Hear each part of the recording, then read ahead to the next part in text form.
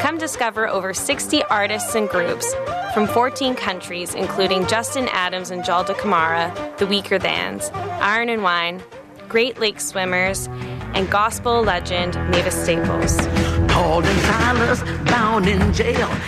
Tickets and information available online at www.thefestival.bc.ca and outlets throughout the city. Hold on, hold on, hold on. Keep your eyes on the prize. Hold on.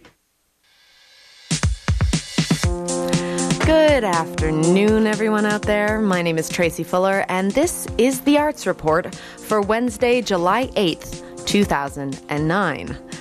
I have got an amazing show for you. I mean, I'm not one to necessarily pat myself on the back in public, but really, things have come together today, and hopefully I'll be able to go top to tail with lots of interesting people to talk to and interesting music to listen to this week. I've got an interview with Dan Mangan, Vancouver's very own folk rocker, who spoke to me just moments ago on the phone, and he'll be performing at this year's Vancouver Folk Festival. That's from the 17th to the 19th.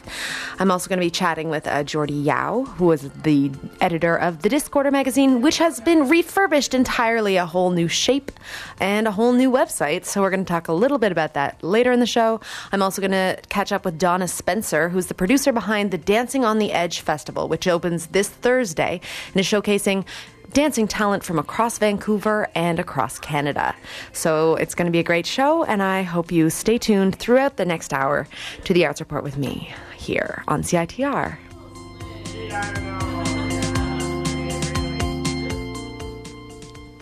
All right.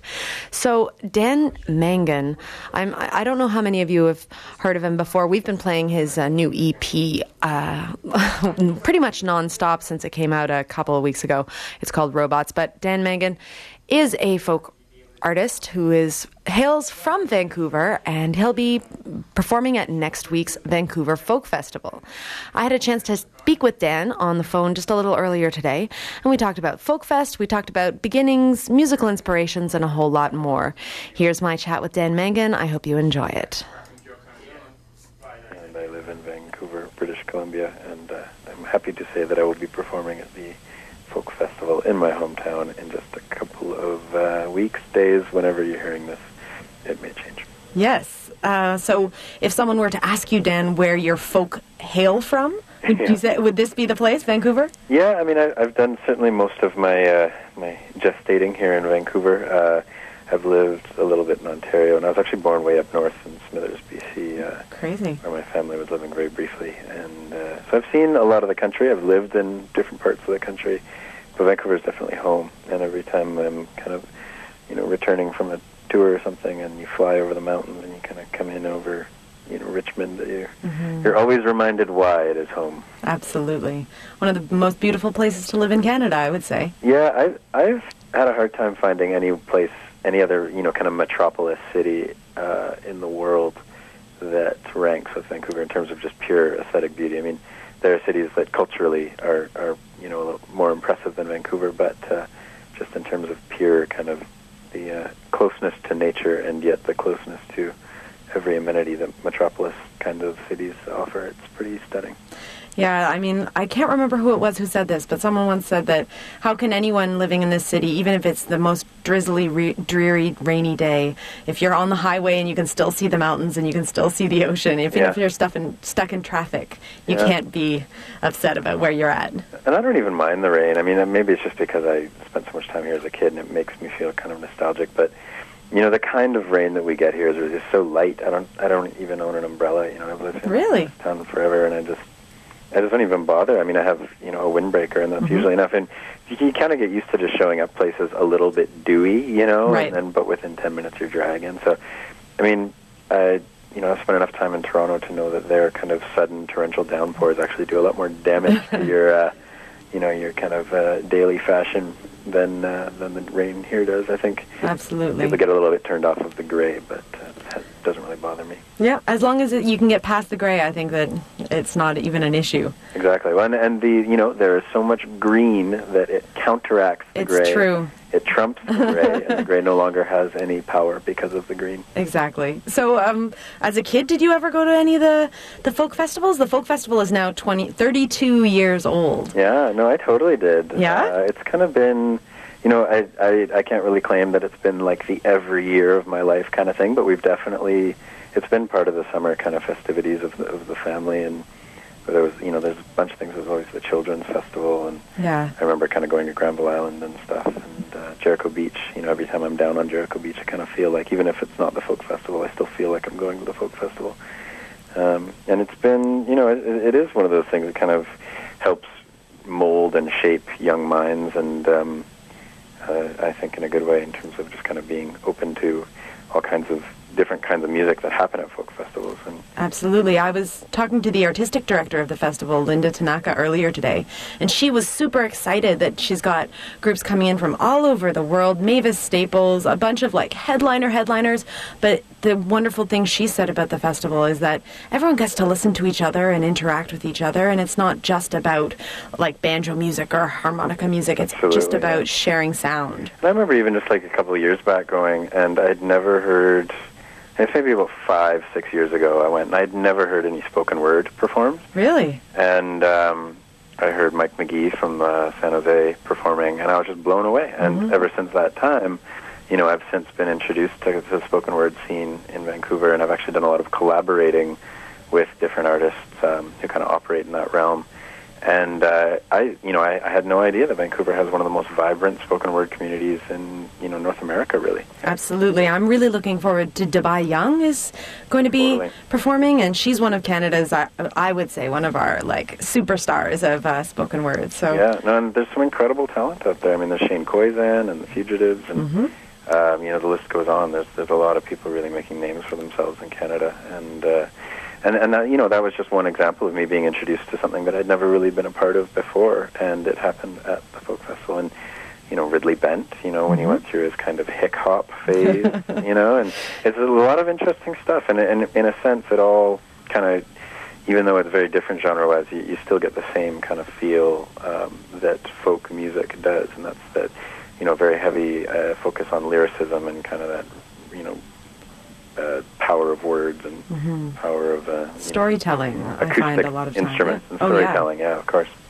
So is there anyone you are looking forward to seeing or meeting or hearing at this year's festival? Yeah, I mean, I'm excited to see Iron and Wine, and Arrested Development should be a trip. I'm really excited. Actually, just found out today that, I get the opportunity to do some workshops with some incredible artists, like Great Lake Swimmers and Basha Boulette, and a very good friend of mine, Mark Berube, who's now living in Montreal, but he lived in Vancouver for many years. Right. And we've done a lot of touring and playing together, so that should be fun. And Stephen Page, and there's just a lot of kind of opportunity to interact with these artists that these kinds of festivals bring. And because it's on such a level playing field, and everyone just kind of has a weekend to kill in this town. I mean, most of the artists who are coming to perform have basically blocked off time to be here for the entire festival. So there's a lot of time to just kind of hang out and actually get to know different artists from different parts of the world. And it's, more than anything, it's just a community-building exercise, both for the general public and for the artists involved. Well, that leads really well into my next question, which was going to be if you could do a duet or if you could perform live at the festival with any folk legend, alive or dead, who would you pick to sing with, and what song would you sing? Oh, man. It's one of those questions where no matter what you say, you're going to think later, oh, I should have said that. Of course. I would be pretty stoked to... that was a very Californian word I just used. It's okay, we're on the West Coast. Yeah, that's right. I would be very, very excited to, do something with Jeff Tweedy or Wilco in general. Or, I mean, there's a lot of folk legends out there that, dead or alive. I mean, Nick Drake and Guthrie and Dylan, and there's a lot of people out there who really, defined a kind of genre that now exists very plainly in our culture. Absolutely. Were those the kind of artists that you were listening to growing up, or how did you come to finding the sound that you have found that's so distinct? And I mean, all the reviews that I have read so far of you always talks about your gravelly and really distinctive voice. But I mean, where did you get your sound? Voice. Exactly. When I was a kid, me and my brother and my sister used to rifle through our parents' record collection and just put on, whatever had the coolest cover, and then like jump around on the furniture when they weren't home, and pretend that we were a band and stuff like that. And then when we were in the car, our parents would play a lot of Van Morrison and Paul Simon and stuff that they were into. And I think the kind of I definitely heard a lot of Van Morrison when I was a kid, and that was a bit of a defining kind of sound. And then as I got older, there was a lot of stuff that started to infiltrate that. I was kind of a teen during the grunge years, and right. And then, I kind of got whapped over the head at about 14 years old by Radiohead, and I've been pretty, kind of obsessed with that band ever since. Yeah. And, I sound nothing at all like Radiohead. I mean, no. if we paired our music together, it would become, different worlds. But I think it would, I'd be lying to say that I wasn't inspired and influenced by them in other ways. And, it's an amazing thing to kind of grow up and start to play stages and then have these opportunities to go and play with people who you were listening to when you were a kid. Absolutely. A random offside comment. In some of my internet poking around about you and your forthcoming album, which is coming out next month, I actually found out that Robots is now available as a cell phone ringtone. Oh, really? Did you know that? I did not know that. So people can download the Robots ringtone, and I'm just wondering, how would you respond if you happen to be standing in line at, I don't know, the grocery store or the bank, and then suddenly your song comes across on someone's cell phone? That would be really weird. I don't know what I would do. I think I would pretend that I had never heard it before and kind of go about my business trying not to smirk. That is bizarre. Actually, a friend text messaged me the other day saying they were driving on the number 1, and the car ahead of them, when a car gets dirty and people write in the dirt on the back of the windshield, had written "Robots Need Love Too" on the back of the car. No way! Cool. So he's texting me, man. You can't believe what I saw in the car. So it's bizarre. I had no idea that it was a ringtone. I don't even know. Clearly someone else is getting paid for that. But well, I hope some of the money trickles back down at least. I don't know how all that works. But my last question also has to do with the Robot song, which is not the one I'm going to play on the radio today, but sure. It's the fact that it's a sing-along song. And I'm just wondering, I've always found sing-along moments really sort of magical in close concert spaces. And I'm just wondering what it's like to have a song that is so it's intensely sing-alongable, and what it's like for you being up there on stage and hearing so many voices singing with you. It's pretty neat, and I don't know what it is about the song. There's a kind of a chromatic nature to the melody that I think is intrinsically pretty familiar to human beings, and it is really amazing. I think that there's always that moment when anyone's in a crowd and they kind of have to decide whether or not they are into what's happening. And if you sing and you sing along with what's happening, then you're showing the people around you that you approve of this concert. And it's this kind of everyone's very self-conscious about singing in public because if your friends see you singing, then that's all that kind of stuff. And generally, the times when that song goes over the best is when it's really clear that everyone in the room is just completely given up on worrying about their inhibitions, right. And we usually leave it till the end of the set, and it's been really magical. And the trying thing as an artist is how do you make something that you do every night unique, and you don't want it to be a gimmick, and you don't want it to be like this kind of thing that you do. And I've never really been a fan of people who tell the same stories every night on a tour and stuff like that. I just, there's something disingenuous about that. And so with that song, it's, it's this kind of, there's that nagging thing of if everyone's expecting it, does it, but it doesn't really matter. It's just, it's kind of a bit of a celebration at the end. I used to end a set with a sometimes with like a really sad song or something, and even if people really enjoyed the set, then they left feeling sad or something. And the song is a bit of a celebration, and it's kind of this tongue-in-cheek tagline, and generally it's a lot of fun. It's still really fun for me to do it, and when the response comes back and everyone's singing along, it's I don't really know how to describe it. It's pretty magical, like you said. I mean, that was the word you used. And well, it's definitely one of those songs that even when I'm sitting here in my studio or in my bedroom, like, you just want to join in, and I well, you should. I'm wondering whether or not you know that when you're writing it, when suddenly the tune comes to you and you're like, this is going to be a good moment. Yeah, and it was interesting because it was actually written a few years ago, and I had the opportunity to kind of screen test it on dozens and dozens of crowds before it was ever recorded.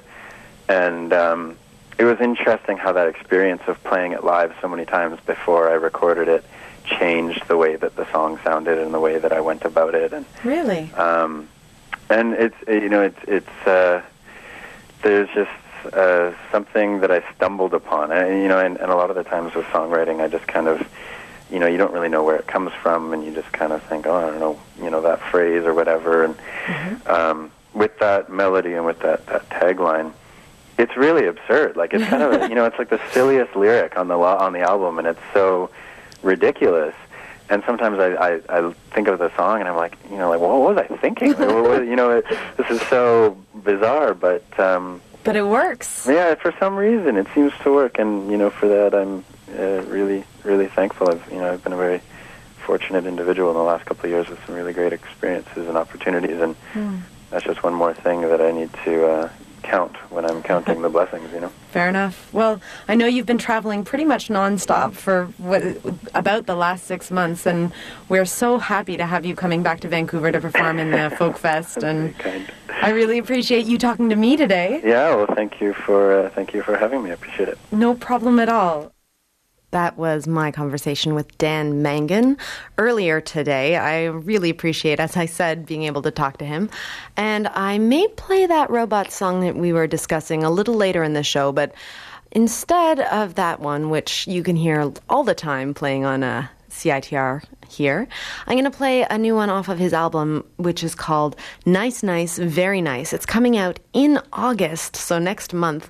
But I'm sure if you head on down to Jericho Beach Park next weekend and to the Folk Festival, you'll hear some tidbits from the excellent sounding album so far.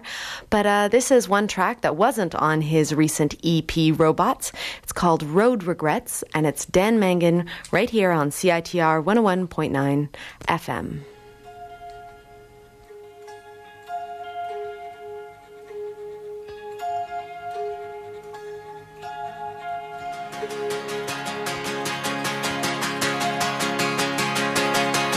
We'll drive until the gas is gone, and then walk until our feet are torn. Crawl until we feed the soil. Film the whole thing. It's all business in the left-hand lane. Drive there and then drive back again. Escape can't be the only way to escape. So I've gotten used to coffee sweats, still getting used to road regrets. Hell, I took you up on all your threats to leave.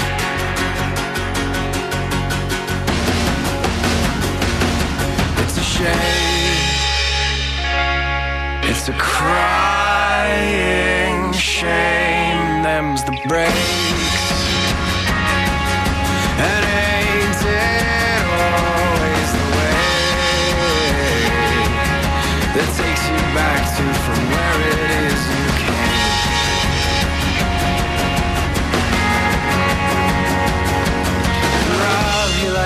is country tuned. It's never been the lens that I see through. But I guess driving for a week or two puts words in your mouth. So find Dodge and then get out of it.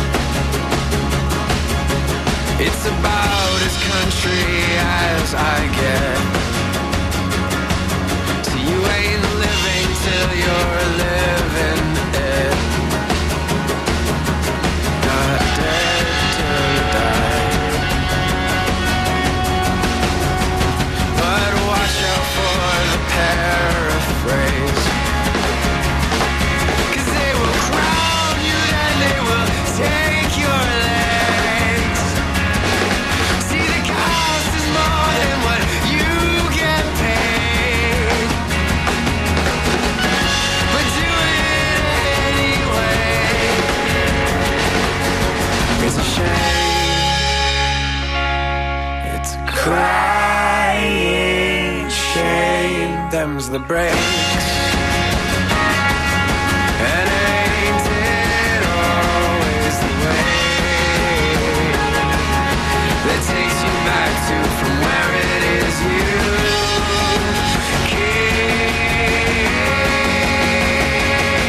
It's a shame. It's a crying shame. Them's the breaks. And ain't it always the way it takes you back to from where it is you came?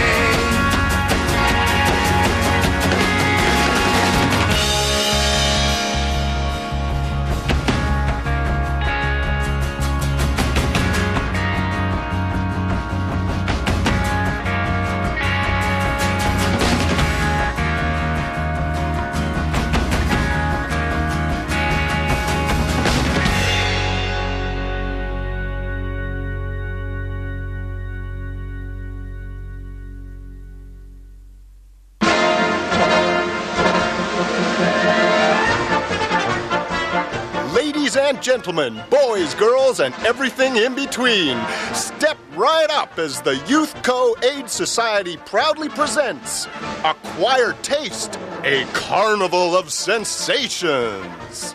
On July 9th at 7 p.m., the Big Top hits Canvas Lounge at 99 Powell Street with a feast of all things circus, featuring burlesque and belly dancers, drag performers, aerialists, fire spinners, and jugglers. All proceeds from the premier silent auction go to support prevention education in youth impacted by HIV/AIDS. Auction donations and ticket purchases can be handled at www.youthco.org or the Youth Co. office downtown. Sponsor a ticket for someone else in true circus style. One night only, July 9th.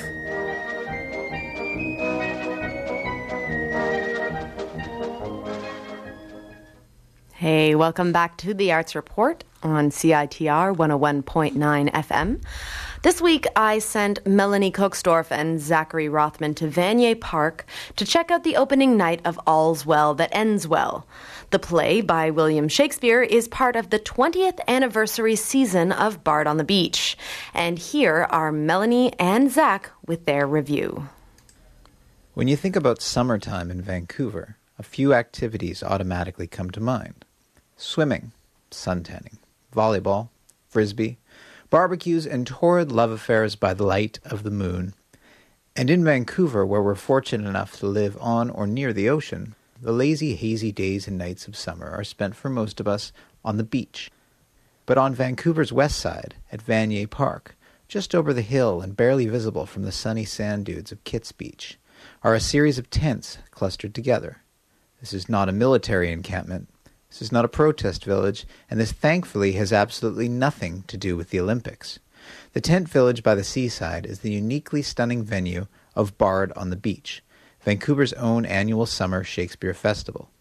It is here where Melanie and I had the opportunity to catch All's Well That Ends Well, a tale of love and trickery with more than a few twists of its own. This Shakespeare play is directed by Rachel Dittor, starring Lois Anderson, Craig Erikson, Patty Allen, Scott Bellis, and Duncan Fraser. It's the story of a woman of low social status who saves the king with some medicine, and then she gets a choice of any nobleman, and there's one that she loves, and she chooses him, but then he runs away and says the only way he will ever marry her is if she can get the ring off his finger and have a child by him. And so at first she's devastated, but then she gets into scheming, and then all's well that ends well. This play was written in 1602. It's 400 years old, and when I compare it to the current summer fair, and I'm just going to use the example of Transformers 2, a question comes up in my mind, and that is, which of these is going to last another 400 years? And well, it's anyone's guess, really. For this one, Rachel Dittor was talking with the costume designer, Mara Gottler, and they decided on a Victorian setting, which ended up being really interesting because this play is all about sex, but sex and propriety. The Victorian dress, which is all very refined and repressed, on the outside has that hidden side underneath, the repressed sexual desire, because their underclothes are very... that's where like all of the boudoir stuff comes from, is Victorian dress. So it's very sexy underneath. So there's always that play. So that happens in the costumes and that happens in the play itself. It's pretty cool.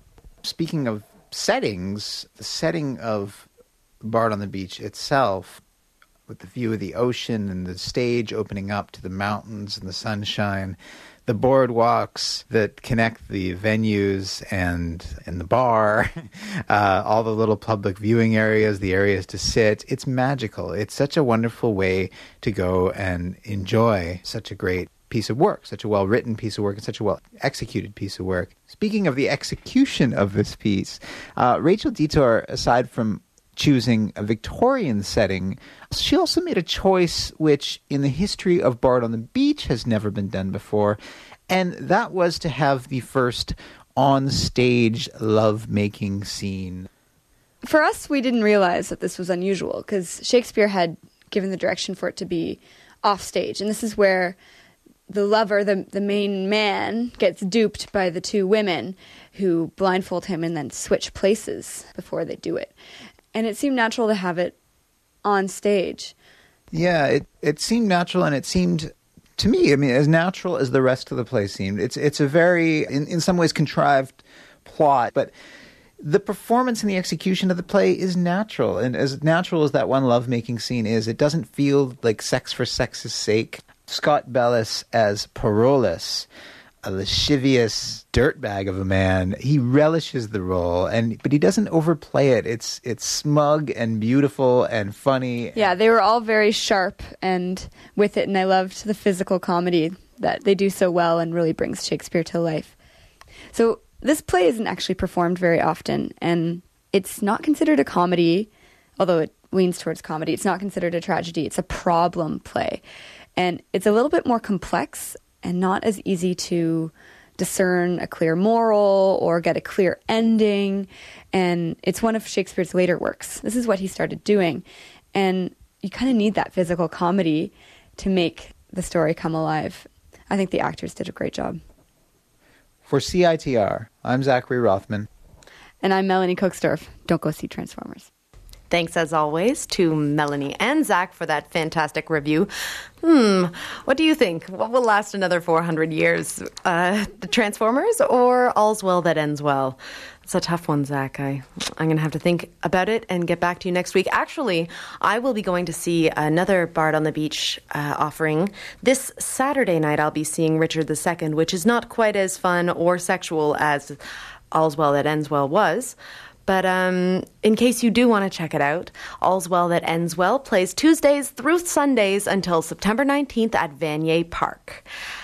And the little message I've got here from both Melanie and Zachary is, don't miss it. And yes, please don't see Transformers.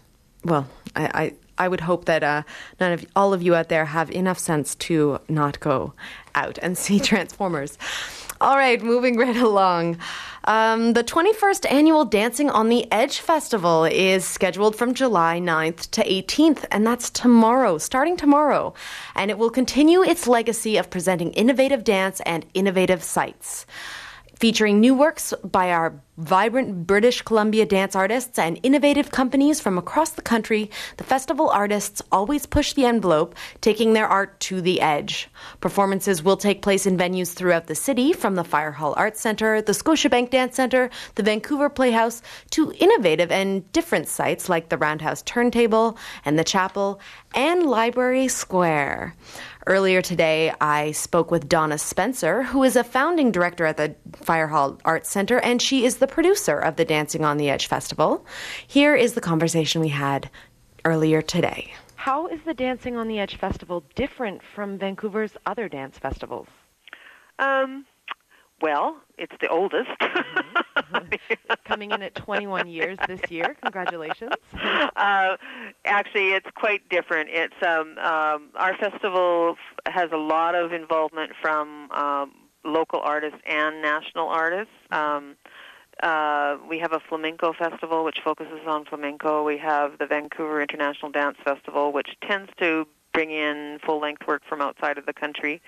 And I'm sure there are other dance festivals. I think there's a tap festival as well. But Dancing on the Edge is essentially a contemporary dance festival, using the word of contemporary dance in quite a broad sense, expanding it to mean not just contemporary art, but also work that's happening in contemporary society. So we have a wide range of, some years we have ballet. This year we don't have any contemporary ballet, but we've had a wide range of kinds of dance. And we also, I guess the other difference perhaps is that we tend to do what we call the edges, which are mixed programs, which give artists the opportunity to show small 20-minute works. Some works are as short as 5 minutes, and it gives the artist an opportunity to show shorter works from their repertoire, but it also gives the audiences a chance to get samplings of some of the different work that's going on. So there might be 5 pieces on a program, and audience members tend to love these because they get a little bit they get a very diverse mix of work. Definitely. So going back 21 years ago, what was it that inspired you to start this festival? Why was there a need? At that point, 21 years ago, there was no Vancouver Dance Centre. There was very little dance presentation going on in Vancouver, period. And we were getting lots of requests from the dance community for an opportunity to have their work shown. So it was really the volume of requests from the artists, the fact that every discipline had a festival except for dance. So there were a number of reasons. In the first couple of years, we basically tried to do, we functioned kind of like a fringe festival in that we would take applications, and it was kind of first come, first serve, and we try to get as many people on the stage as possible. We've pulled back from that very soon into the festival's history, probably around the 4th or 5th year, and started doing a curation of the event. But it was really about need. It was, and now, 21 years later, there are lots of not lots. There are more dance presenters out there and more multidisciplinary presenters that are presenting dance, which is great. And I think that's partially to do with the fact that the Edge has been here showcasing our artists and showcasing Canadian artists, and presenters have been coming and seeing how audiences respond to dance and going, hey, maybe I should, book a dance show. Or so that happens every year. Like this year, we'll have about 10 presenters who will be in seeing work. Excellent. It touches on a question I wanted to ask a little later, but I might as well ask it now. I'm wondering how the audience has changed over time. I mean, if people weren't seeing this diverse mix of contemporary dance, and also outside of the regular theater establishment, how have the audiences sort of changed over time? Is Vancouver's dance audience grown? Have they changed a lot over the time? I think there's certainly there's a segment of the Dancing on the Edge audience that is much more has much more awareness of dance and more engagement with dance. There's people that have been coming to the festival almost since the beginning that are still coming. I have the perception that Vancouver dance audiences, that the numbers have increased, but it's a very, the dance audience is pretty loyal, and if they love dance, they tend to try to see as much as they can. But I don't actually have any statistics. I mean, with us, the festival fluctuates in terms of attendance, and that's partially because of every year the festival does sort of a different lineup. For this year, actually, we've got one piece that started a month, June 18th, or June 19th. So our audience fluctuates depending on how many sight works we have, really. The theater audience goes up and down depending on whether people like the shows or not. Right. So I guess I have two questions out of that. First is that, do you have a specific theme or a goal that changes from year to year in terms of who you accept and who you bring from across the country? This year I noticed there's lots of Montreal choreographers and dancers brought in, as well as people from Saskatchewan and other places. Is there a specific goal or a theme this year that differs from previous years? No. Our very simplified mandate is to produce a festival that provides affordable opportunities for audiences to see dance from artists that are local, regional, national, and international. We have not done we don't have any international artists this year, but we had international artists last year, and so it depends on whose work is out there. So we've never said, okay, this is the year that we're going to do pieces that are focusing on a specific theme.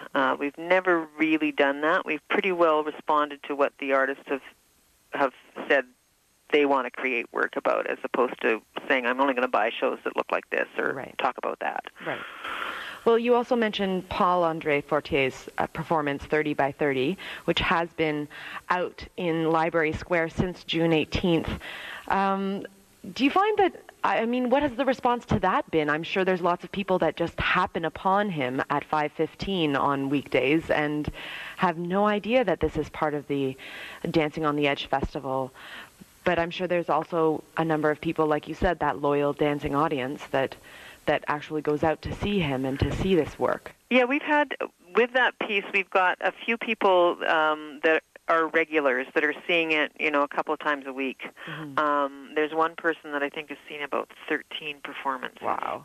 Now, yes, you're absolutely right. People happen upon it, and because he's a contemporary artist, it's not a piece that's designed in the sense of being very accessible. It's about a piece of work, him determined to challenge himself to create a work that can happen anywhere in the city.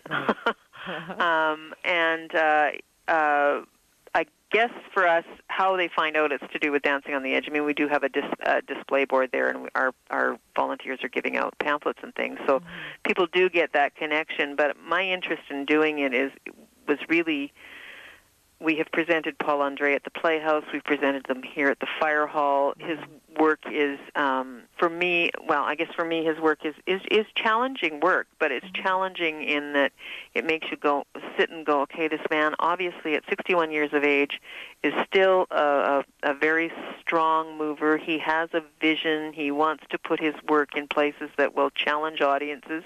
So we see people walk by and, they'll try to do what he does, and they go, oh, my gosh, that actually takes skill.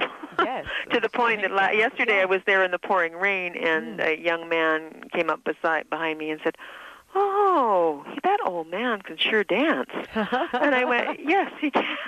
Yes, he certainly can. So it's really about trying, I think Paul-André's goal with the piece is to take the work to where the audiences are. And to say, I go to work, I'm going to work every day, and this is my work. Right. And it's fascinating because the fact that he is doing it every day for 30 days, people go, yes, this artist is working. And the fact that it probably changes every day depending on who is there and what the weather is like, and just as any normal job, even like an assembly line, regardless of the fact that you might be going through the same motions. Every day is different. Everything is tempered by that specific time and place and who you're with. Well, I was speaking with his rehearsal director because I walked up to see it from a different angle, and I was talking about, I said, well, his energy seems to be up in the top part of his body today. And she said, well, that it does shift. It obviously shifts. He's doing similar movements, but the energy, depending on his mood, what's going on around him, I mean, of course, that affects him very much. Also, the angle that you see the work from. I mean, we've had lots of photographers who just walk, they view it as a moving sculpture, and they walk around it, and they're taking pictures of it and posting them on the blog. And it's fascinating to watch. It's fascinating watching the people watch the piece. Have you considered putting it in different places around the city?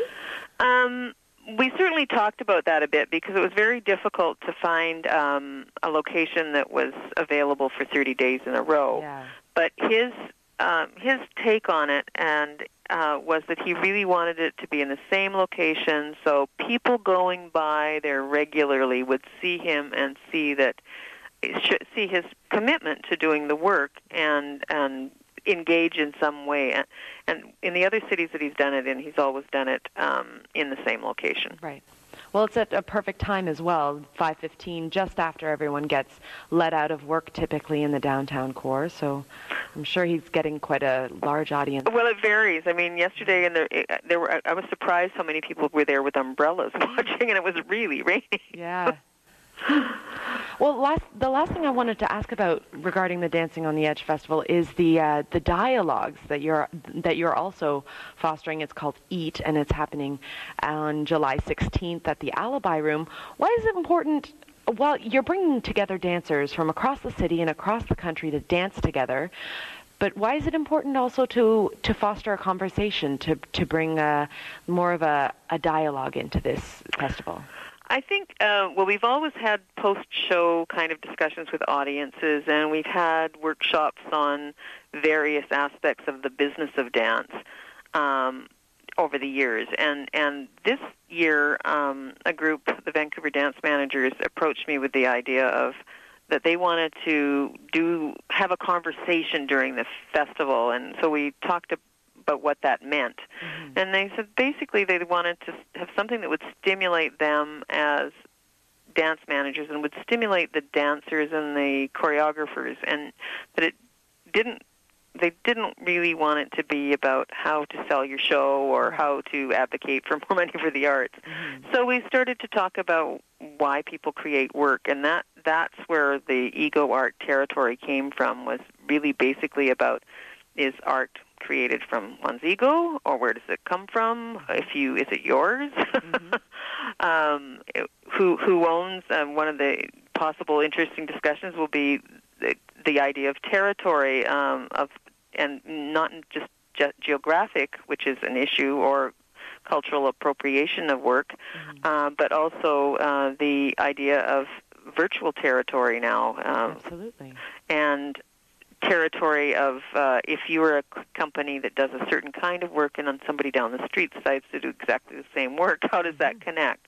So I think it's going to be quite an interesting discussion. Yes, no, I'm really looking forward to attending it. I think that there's lots of issues that come up, and I think it will be really accessible for even not the typical dance person, because many people will go to a dance performance, whether it be the ballet or a flamenco performance or step dancing, and wonder where the impetus or where the inspiration came for these movements and why it moves people the way it does. And artists are being asked all the time to explain what they want to do, and when they do proposals for funding or for films or whatever, and how do they explain something that's so ephemeral. It's like breathing. How do you explain why you need to breathe? And when you're writing those things, do you write from a first-person perspective, or do you write from an outside eye so that you can actually sort of put yourself in more of an objective place? I mean, and then you see somebody having great success with a certain kind of something that they want to use in their production, do you start using that too because they've had success? I mean, I think it'll be really quite stimulating. And what's interesting is we have not asked any dancers or choreographers to be on the panel. They're actually they're people that go to dance, but they're not dance people, so they'll be coming at this from their own artistic perspectives. Well, hopefully the audience will be full of dancers and other people involved in the industry. And whoever else wants to come. I mean, it was really to stimulate a discussion about art and how it's created. Wonderful. From your perspective, what is the pièce de résistance for the Dancing on the Edge Festival this year? Oh, my. Well, there are a number, actually.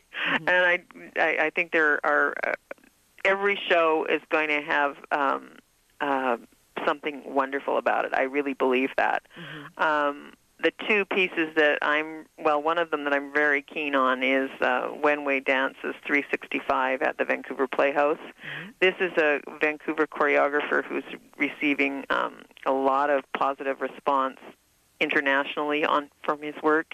It's a work that has been shown in Vancouver before. It was shown at the Vancouver East Cultural Center, but it's very seldom that Vancouver artists get a chance to use the Playhouse stage. So I think people, even if they saw it at the Culture, they should try to get out to see it at the Playhouse because it'll feel very different. And his work, he's the choreographer, I believe, who is going to be being the choreographer for the opera's Nixon in China piece. Oh, wonderful, which is part of the Cultural Olympiad next year. And, excellent. And then the other group that I think is really an exciting group are the 605 Collective. And this year the festival was able to provide them, we received some monies to be able to provide them with a residency and help because they're a young company that doesn't have a lot of funding. So we were able to get them some money to develop their work. And they're a company that they're all trained in various aspects of dance, but they're sort of known for their urban dance style. And they premiere a new work the closing weekend of the festival. Fantastic. And that one's called Audible. That's right. All right. Well, Donna Spencer, thank you so much for chatting with me today. I'm really looking forward to this festival. It looks like it's going to be an amazing time from July 9th to 18th. So I encourage everyone out there to head on down, and thank you again, Donna. And I hope you have fun. I will, and I hope everyone else will as well. Okay. Okay, have a great day. Thanks. Bye. The 21st annual Dancing on the Edge Festival is scheduled from July 9th to 18th at various locations around Vancouver. And if you want to check out tickets or find out more about the festival, go to www.dancingontheedge.org. That was my conversation with Donna Spencer, the producer of the festival, and I thank her so much for speaking with me earlier today. Street hawk tempts the huntress. Let the girls go insane as we lay down our weapons, and sure enough, we are slain by that stuff. Come check out Vancouver's very own Destroyer playing Friday, July 17th. Hosted at the Biltmore, located at 395 Kingsway. The Shilohs and Attic Sellers join Destroyer for an evening of acoustic ear candy. Doors beckon at 8. Tickets available at Red Cat, Zulu, High Life, and online at ticketweb.ca. Come join our hometown troubadour Destroyer Friday, July 17th. You in white and me in grey go well tonight. So let's linger here. This used to be my favorite palm tree. I was starving in that shit house, the world. Welcome back to the Arts Report on CITR 101.9 FM. I'm kind of left high and dry here, actually, this evening. I was expecting Jordy Yao, the editor of the Discorder, to come in and chat with me a little bit about the new format. For those of you who don't know, Discorder has gone from a full sort of broadsheet-looking paper to a more zine-style, carry-in-your-purse little music rag, but it's still packed with all the best music info, news, reviews, interviews, and everything else you've come to expect from the wonder that is Discorder. And last Wednesday, I believe it was, at the Astoria, there was the official launch of the new format and the new website. So if you head to the Discorder website, I believe it's www.discorder.ca. Well, if you put Discorder into Google, it's the first thing that comes up. Thank God. So check it out. It's a lot more accessible than the old one. The calendar is online, so you can find out what shows are happening everywhere around town every weekday night and weekend, of course. Yeah, but Jordy's not here. I think I probably deserve this. I kind of, eked out of a review I was supposed to do for Discorder a few months ago, so perhaps this is my just desserts.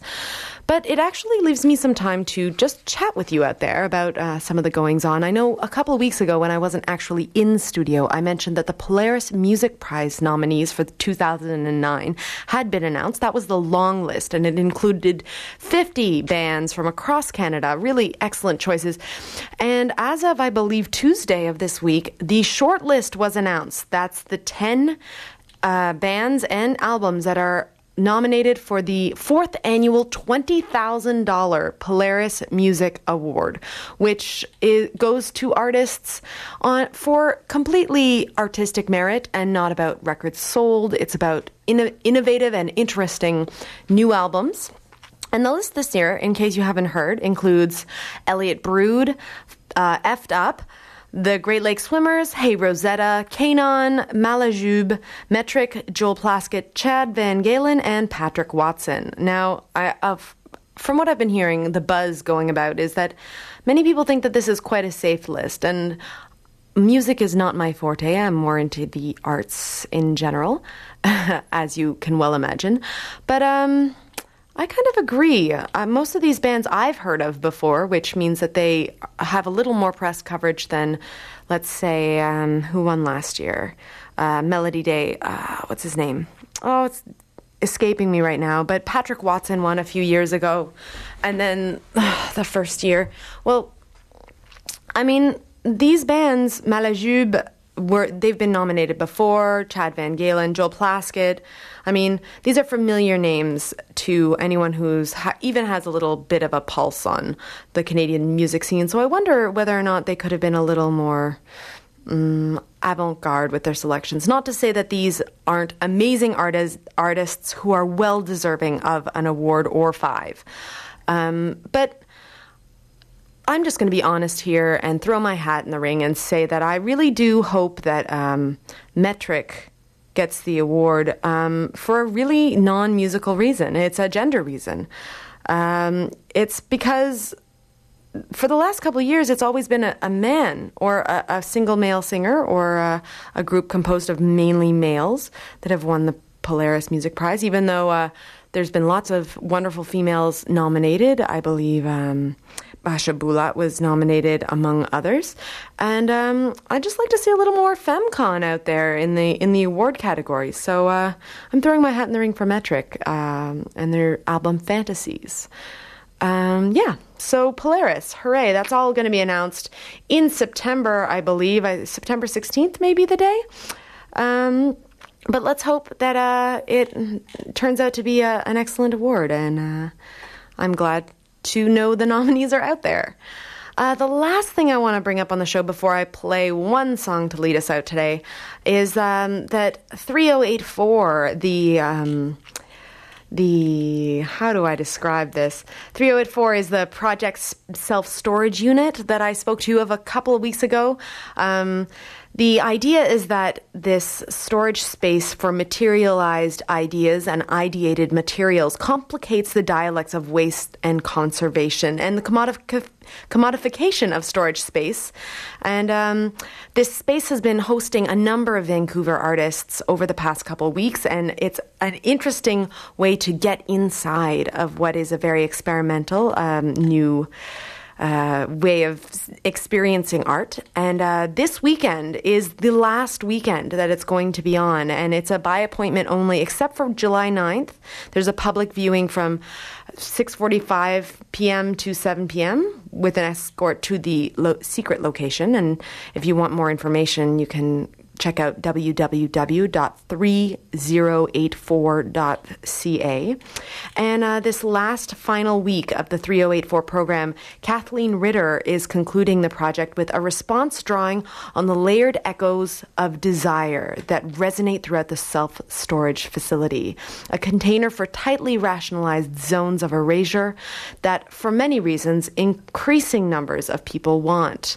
Through its corridors and walls, girders and shuttered doors, sound carries, and agitation of bound materials, resolving a branded spatial economy, creaks and creaks of tension, compression, suspension, distant motors briefly engaged, the hum of electric lights. These sounds can be unsettling. It's no coincidence that music is a listed feature of this carefully planned service, piped through the hallways, softening hard edges and burying strange vibrations. It's important that people feel safe, comfortable, and never alone. And that's the description of Kathleen Ritter's Never Alone, that her piece that will be showcased in the 308 for short-term storage for materialized ideas and ideated materials. This is the last weekend of this very innovative project, and I encourage you to check it out. You have to contact the people at 3084 for location, registration, appointments, and further information. It's running from the 9th to the 12th, and I hope you all get out there and check it out. I went to an earlier one, and it was super cool. So check it out, www.3084.com. .ca, excuse me. And so that brings me to another episode of the Arts Report here on CITR. I'm going to leave you with that fantastic song that Dan Mangan is so wonderful at singing. It's called Robots Need Love Too. And I'm going to send it out to all of you out there in the CITR world. I hope you have a safe and happy weekend. I will see you right back here on the Arts Report next Wednesday at 5 p.m. Until then, take care of yourself. Drop me a line at arts@citr.ca, and I'll see you on the flip side. Take care. I don't know what you've been told, but I don't get out much these days. Waking young and feeling old, the days are no longer my own. To piss away the waking hours. But don't let them go.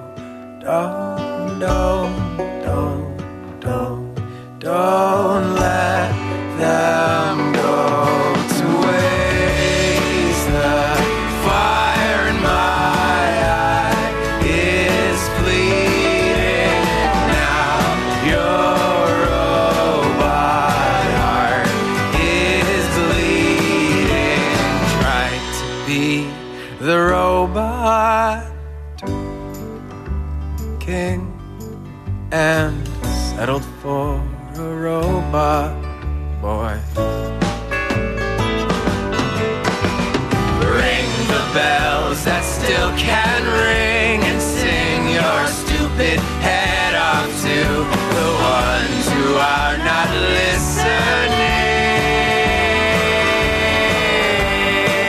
But don't let them go. Don't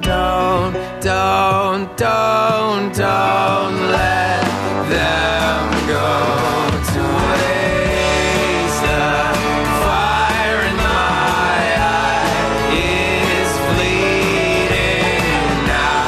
Your robot heart is bleeding out. And I spent half of my life in the customer service line.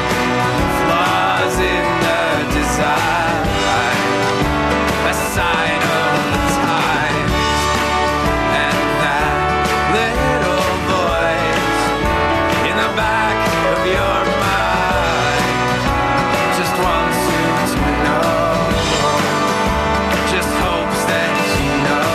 Robots need love too. They want to be loved by you. They want to be loved by you. They want to be loved by you.